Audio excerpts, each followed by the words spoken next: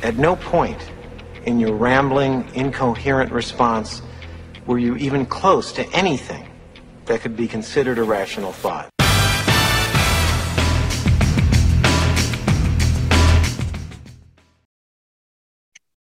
Welcome to the show today. I'm your host, Doug Crow, with the Author Brand Show. You're going to want to take notes. Our guest today, oh my gosh, his resume is as long as a show, so I'll just have to be a little abbreviate here. He's been featured in business magazines, highlighted in Wall Street Journal, best-selling author. He's even appeared on Focus on the Family, Oprah, and Dateline NBC. He's no slouch to the media. He spoke around the globe to 35 countries, over 1 million people. That's 1 million people. And as America's foremost thought leader, he's impacted thousands with his powerful message of leadership, success, and business development. He's also served as keynote speaker to organizations such as Harley-Davidson on their 100th anniversary, Duke Energy, John Hancock, Boys and Girls Club of America, Salvation Army, Century 21, and I can go on forever. He served on the PR committee for the National Center for Missing and Exploited Children and was a member of the Government Relations Advisory Board for the Boys and Girls Clubs of America. So welcome to the show today, my friend and mentor, Bo Short. Bo, how are you? Friend is exactly right. And Doug, I couldn't be better. And before we even start, number one, Thank you for having me. It's an honor to be here. Yeah. But number two, I just want to tell you something. I love what you do. I love the mission that you have for helping people, because I'm a writer. Mm-hmm. and I write speeches because obviously I speak, I write books, I write music. So I understand the craft of writing and then delivering the message. Mm-hmm. What I've learned about people, and this is what I love about what you do, is people, everyone has a story to tell. Some stories are more compelling than others, mm-hmm. but everyone has a story to tell, but not everyone knows how to tell their story. Yep. Yep. And what I so love about your mission and your work is you're able to take that story that people have to tell and put it as words on a piece of paper and put it in a book. So now that they can share their story with other people, whether they ever speak about it or not, they can share that story in a compelling fashion. So I admire you, and congratulations on your success and how you help so many people. Well, thank you very much. I appreciate it so much. And it is funny because I love hearing people's stories, and it's gratifying for me personally and professionally. Some of them have some amazing stories, and you're right, they don't know how to tell it effectively. I mean, half our ghostwriters write fiction. They know about story arcs and character development and hero and nemesis and these things. So a guy in a boardroom is like, well, how can we make this compelling? We got to be able to weave some real intrigue and tension in that. So it's important. Yeah, I think too, sometimes when you live this stuff, and it's just a part of your life. It's like go ahead, cancer. Yeah. And it dramatically changed my life. Mm-hmm. In oddly such a positive way. And I know other people that have experienced cancer will tell you that it was the best thing that ever happened to me. And I understand that. Because you see the brevity of life, and you also understand the importance of what you do today. Yeah. But people go through these things and challenges in their life, and it's just a part of life. Right. And they don't understand, as you say, how to tell that in a compelling way mm-hmm. to people that can impact people in a positive way. So anyway, I just want you to know that. Thank you so much. One of the things you mentioned before we started the show today was some of the core principles or things that you're working on. And we mentioned the word, mentorship for executives. Tell me more about that. Yeah, we were just talking about what I do professionally mm-hmm. now. And it's I'm able to take 35 years of hopefully at this stage wisdom. Let's hope it's that. But I've been very blessed to have I've been very blessed with success. Now, what that means is I've had wins and losses. I've had a lot of failures along the way. I've had hard knocks, the whole thing, because I think it's silly to think you just wake up and you're successful. You have to go through this journey to get there. So I spend a lot of time now talking to companies from a keynote platform or training their salespeople or their customer service people or their executives. And I do a lot of executive mentoring. And what we were talking about was the difference between mentoring and coaching. And it's nothing too undermine the value of a coach. I'm not trying to do that. But I think there's a whole different level of information that you impart when you actually mentor somebody. Yeah. Because there's so much about getting beyond some superficial things and going deep into what really drives people to do the things they do. And you can't gain that with a year of experience or 5 years of experience or 10 years. I mean, that's decades of work of interacting with people. And so I spend a lot of time with executives to kind of help them redirect, where they're going, and to try to figure out how to be better at their job and their, and not just their job, but their home life as well. Right. And to kind of live their best and highest effort. So that they can look back on their life, having had the experience of having what I had, you can look back on your life and say, it mattered. It made a difference. Right. I work with a bunch of Vistage chairs, and it's one of the largest, CEO networking groups out there. And they have groups, 16 people at a time get together for like a half a day and work on their business stuff. And I talked to one of the chairs and I said, what do you guys talk about on your one-on-ones? And she said to me, 100% of the time, it's personal stuff. Yep. It's how their personal life shows up in business. Yep. So when you're mentoring people, is that the same thing for you? Is it a lot of like, when you say going deep, is it what there's going on inside their heart or what? Oh, yeah. I think she's right on target. I mean, you're going to find, listen, by the time somebody gets to a certain level in business, they've got a core competency. I mean, they've got a skill set.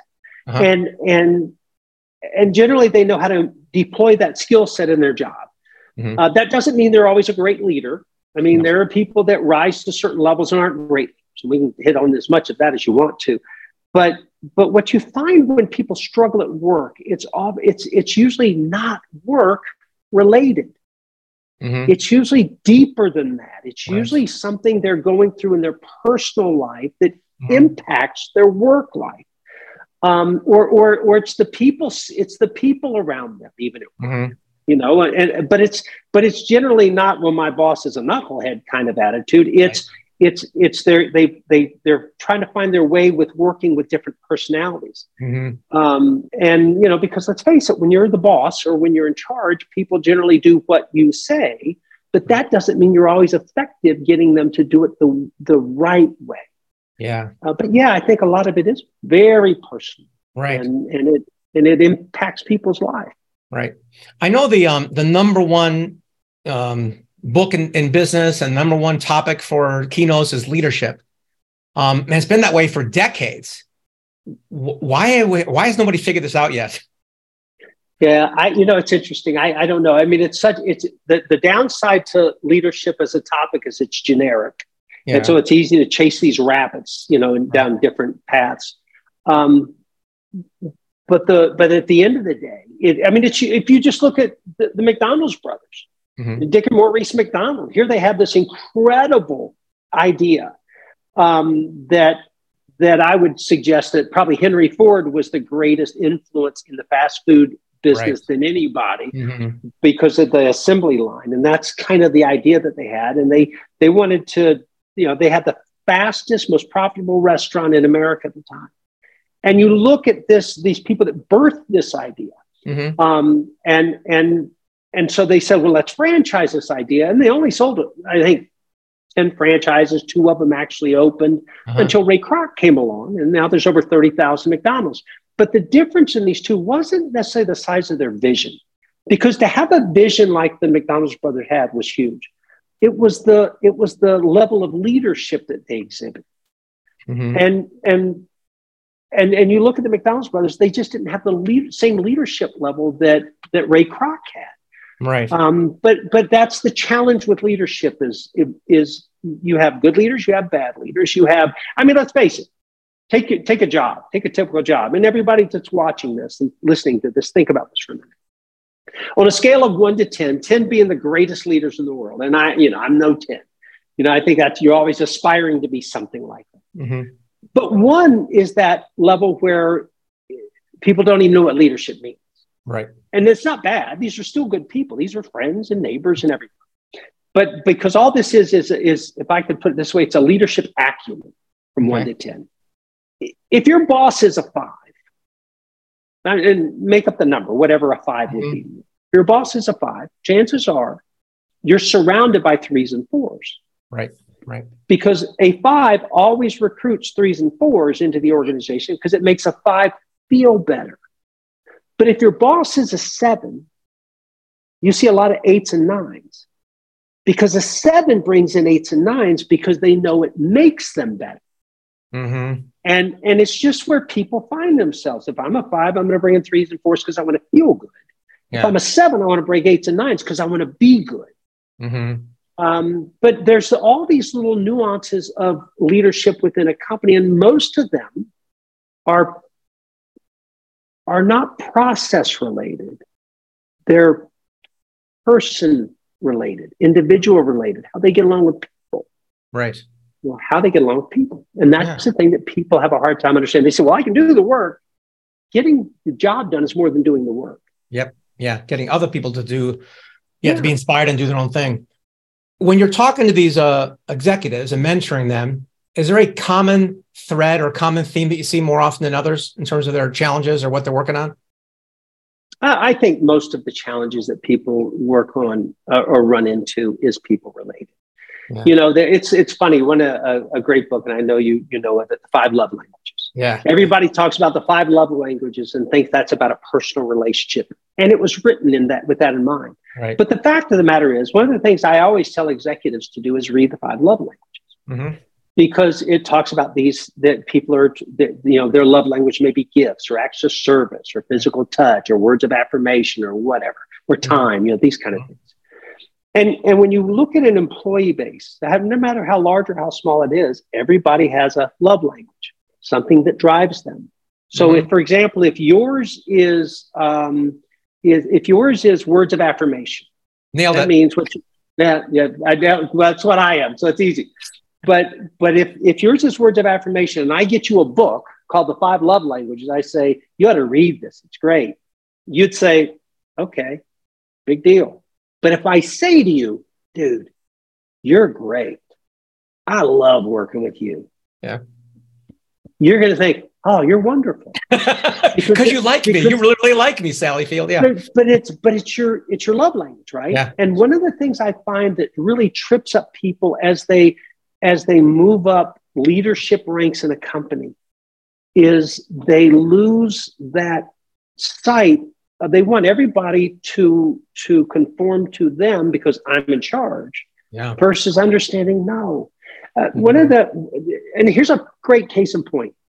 When I was president of the American Leadership Foundation, I was very blessed. I had an incredible advisory board. I had 5 U.S. senators from different sides of the aisle. I had the former head of the DEA. I had the former president of the Citadel. I had the former chairman of the Joint Chiefs of Staff and a number of other people. But one day I was talking to Admiral Thomas Moore, who was the former chairman of the Joint Chiefs of Staff. And I said, how do you win leadership? And he said, look, I don't relate to it the way you do, so let me tell you the way I do it. And I said, yes, sir. And he said, Bo, I serve my troops honorably, because I've learned if I serve my troops honorably, I'm always serving my superiors and my country honorably. So take that idea and bring it into for-profit America, right? Into the executive boardroom. If people were more intent on serving their employees honorably, serving their customers honorably, they'd always serve their superiors, and they would always be serving their investors. Yeah. But it's just something that a lot of people lose sight of. Yeah. Because they want to get somewhere quickly. I know Disney purported to do this. They said there's actors, they're performers, they all consider them characters in the mix. That was, they focused on employees and that will automatically take care of the customers. That was what they said. And then I talked to a former employee. What's exactly what he experienced there, but well, you know what I think happens, Doug? I think like when Walt Disney, when he was, when they opened, I think it was Disney World, and Walt Disney had passed away. The guy goes up to the podium to bring Mrs. Disney up, and she said, it's a shame Walt wasn't here to see this. She walked up and said, no, you don't understand. Walt saw this. Yeah. This is how this happened. Mhm. But I think the farther you get away from the visionary, That's it. people lose sight of the power of the vision in the person of the leader. Yeah. And the impact that that can have on an organization. The farther you get away from that vision of the leader, the more the values begin to shift in an organization. I believe that when Walt Disney had these visions for what he wanted to accomplish, that story was probably true. Yeah. The farther it's gotten away from Walt Disney and the vision, it falls into the culture of America and is shaped by the culture of America versus driving the culture. That's so true. I'm thinking of Steve Jobs now. Like, when they kicked him out and things went down the tubes, they brought back in, and then boom, 5 major wins with Pixar and iPods and the whole deal. So, yeah, vision is. But that's leadership. Yeah, yeah. And vision is just a piece of it, right? So I mean, when I wrote my first book, I interviewed a lot of very successful people, in all different walks of life, and that's where I came out with those 5 core principles: vision, courage, perseverance, responsibility, and character. And I sit today, and I think one of the biggest challenges we have in this country, and you feel it globally as well, is that last piece, is the character. Yeah. Boardrooms, not all boardrooms, it would be unfair to say, but many boardrooms today are they're so focused on the bottom line that how we get there doesn't matter anymore. I mean, I've sat in enough boardrooms where I've heard people say, they'll never know. They'll never know. And I have to tell you, you will always be found out. Yep. You can't hide that. Yeah, that's so true. So run those past me again, the 5 principles. So take a minute on each one if you can. Yeah. Okay. So when I interviewed people, they talked a lot. I wanted to know what different leaders from different walks of life, whether they were Hall of Fame athletes or United States senators or business people, what their attributes of leadership were. And they said things like risk and tact and teamwork, different things. Yeah. But every man and woman I spoke to said the same 5 words: vision, courage, perseverance, responsibility, and character. And it, just to take a minute on each one of them, it's real simple. So the vision is that ability to look forward and live out of your imagination versus looking backwards and living out of all your challenges. And on that, one of the things I would suggest to people, and I tell executives this all the time: stop living in the past. Yeah. And my wife says it so much more eloquently than I do. She says, your past is not a residence, it's a reference point. Love it. Don't live there. Move forward. So vision gives you that ability to live out of hope. And hope is the heartbeat of action. So live out of hope. So you have vision, which is, if you remember when you were 12, you got pictures, all these things you wanted your life to look like, and you talked about them a lot. Yeah. I'm going to be a pro football player, whatever it was. I'm going to be a musician and sing on stages. And then what happens, you get older, and then you come into what people consider the real world, where you stop doing that. And I tell people all the time, you gotta be that 12-year-old if you really want to accomplish something big. Yeah. So vision. Second thing is courage. Courage is an odd bird. Courage is never something you find. Courage is something that finds you. Wow. And it finds the practiced you, the rehearsed you, the person that anytime you do something, I was explaining this to somebody the other day, that whenever I talk, people will say, well, you do this with such posture. And it's like, okay, but I've been doing this for 35 years. Posture is nothing more than confidence. Confidence is born through repetition, and repetition at its core is practice. Right. You fail, you figure it out. Mm-hmm. So courage is that thing that rewards people that practice. And my point is this: if you're scared to pick up the phone and call somebody, if you're scared of a sales call, if you're scared and you do it over and over again, there's going to come a day where you're going to feel this thing wrap its arms around you from behind, whisper in your ear, "I'm courage," and you're going to be okay. Yeah. Yeah. It's, I was in my dad's office. He was chief of staff for a very prominent United States senator for 30 years. Yeah. And I was in my dad's office one day, and the secretary of the Army was, and my dad said, tell Bo about what you did in Vietnam. And this guy used to chase the Viet Cong through the tunnels. Wow. And he was the first one who led his troops in. He was first. And I said to him, I said, with all due respect, Mr. Secretary, were you scared? And he goes, sure, I was scared. Yeah. But then he added, but I was prepared. Mm. And when you're prepared, courage finds you. You have vision, courage, perseverance. Napoleon said the greatest attribute of a soldier is not loyalty, it's not courage, it's endurance. Wow. It's endurance. Yeah. It's just the ability to keep going when everyone else stops. Mm-hmm. And some of that is just habit. It's habit. You just create a habit of going. When other people stop, you keep going. Mm-hmm. Responsibility, vision, courage, perseverance, responsibility. Mm-hmm. I think it was Winston Churchill said the price of greatness is responsibility. Mm-hmm. One of the things I find with insecure executives is they always want to place blame and take credit. Yes. Great leaders give credit and take blame. Yep. Mm-hmm. It's being responsible. And the last one in just 1 minute intervals would be character. Yeah. William Reed says, character strikes the last blow in any battle. Character is not what you say to your customers. Mm-hmm. Character is not what you say to your friends. Character is not what you say to your peers. Mm-hmm. Character is what you say about your customers, about your friends, and about your peers when they don't hear you. That's right. And the last part of that, I would share this with you, is there are some people that will be a certain way at work and a certain way at home, and it's different. Yeah. And they'll, and I don't mean this literally, but they'll kick the dog and yell at the kids, kind of thing. Right, yeah. And at work, they seem real magnanimous. Yeah.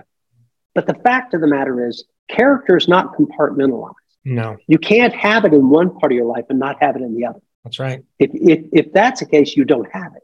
Yeah. You're pretending to be somebody you're not. Yeah. So, I mean, that's kind of what spawned my first book. Were those, folks, just go below and get these show notes and memorize them, because it's just gold, man. It's just gold. I want to wrap up with a question, and then we can wrap up the show, Bo. But of those 5 things, I'm making mental notes here, and I'm thinking some of them, you mentioned repetition for courage and perseverance and whatnot. That can be learned through repetition. But in some cases, I'm wondering if some things we're born with and we can't develop, or are all those things learned abilities? Oh, great question. I think that leadership at its core, I mean, listen, you can't coach charisma. No. Well, yeah. Right. You can't coach charisma. You can't coach being an extrovert. Mm-hmm. You can't coach those things. You can coach processes, skill sets, but leadership is something you can mentor. You can, because even if you're shy and you've had a horrible challenge in life, or you're extroverted and everything's gone your way in life, theoretically, you can still coach people on, let's find for you what the vision is for your life. Mm-hmm. Let's find for you how courage can find you. Let's find for you how to keep going when everyone else stops. I mean, because I think there's this thing we all have, this inward compass that we all have that kind of guides our life. Yeah. And I think you're born with a certain kind of charisma. You're born with an extroversion. Hey, I like talking to people. Yeah.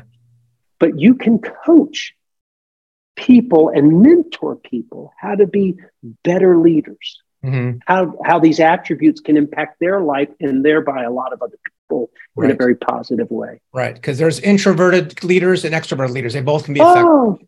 Some of the best leaders are introverts. Yeah. Because an introverted leader has the ability to say, look, if I can do it, you can do it. That's right. Right? If I can do it. An extrovert, they always get this rap. Well, of course you can do it. You're an extrovert. Right. But an introverted leader has power they don't realize they have. People that are introverted have power they don't realize they have if they would learn how to find it and capitalize it. Love that. Wow. Well, that concludes our show today, Bo. I'd like to have you back again sometime because there's so much more we can talk about, but we got to get rolling. Go ahead and give us the the shameless plug on the 5 power principles, though. I want to hear about that. No, I got to tell you, this is good. So this will give us the opportunity to take this and use it. When the pandemic first hit, my team came to me and said, you know, you got to put this online. You got to make this available to people. Right. And so I did probably some of my best work, I think. I developed an online leadership and mentoring program called 5powerprinciples.com, the number 5, powerprinciples.com. Okay. And if you go there, it's everything from how to develop that vision in your life. I've got a whole section there, Doug, on cleaning out your closet, getting rid of the toxin. One of the things, you know, I have this thing I say to people, if you don't like where you've ended up, just remember you drove the car. Right. If you don't like where you're living right now, you better change some things about you. Mm-hmm. And a lot of that is just toxicity. You know, some people have the wrong friends in their life. Some people drink too much. Some people are preoccupied with video games too much. I mean, there's all these toxic things that keep people from accomplishing their best life. Right. But it's called, but I'm going to underscore it because it's something that if people will take advantage of and that they can sit down, there's a workbook for each video. There's also, I think, 8 other videos I threw in there just to make sure people have. But it's called 5powerprinciples.com. Okay, terrific. It's right below you here, folks. So if you're looking at this or watching it, go to 5powerprinciples.com. You can click on the link below, as well as get those show notes. So, Bo, thank you so much for being on the show today. Really appreciate it. Doug, thank you. I'm honored to be here, and I just appreciate you so much. You bet. Have a good one. And that concludes our show today on the Author Brand Show. You're going to want to take notes. I hope you did. And if you didn't, they're right below you. Thanks so much. We'll see you later.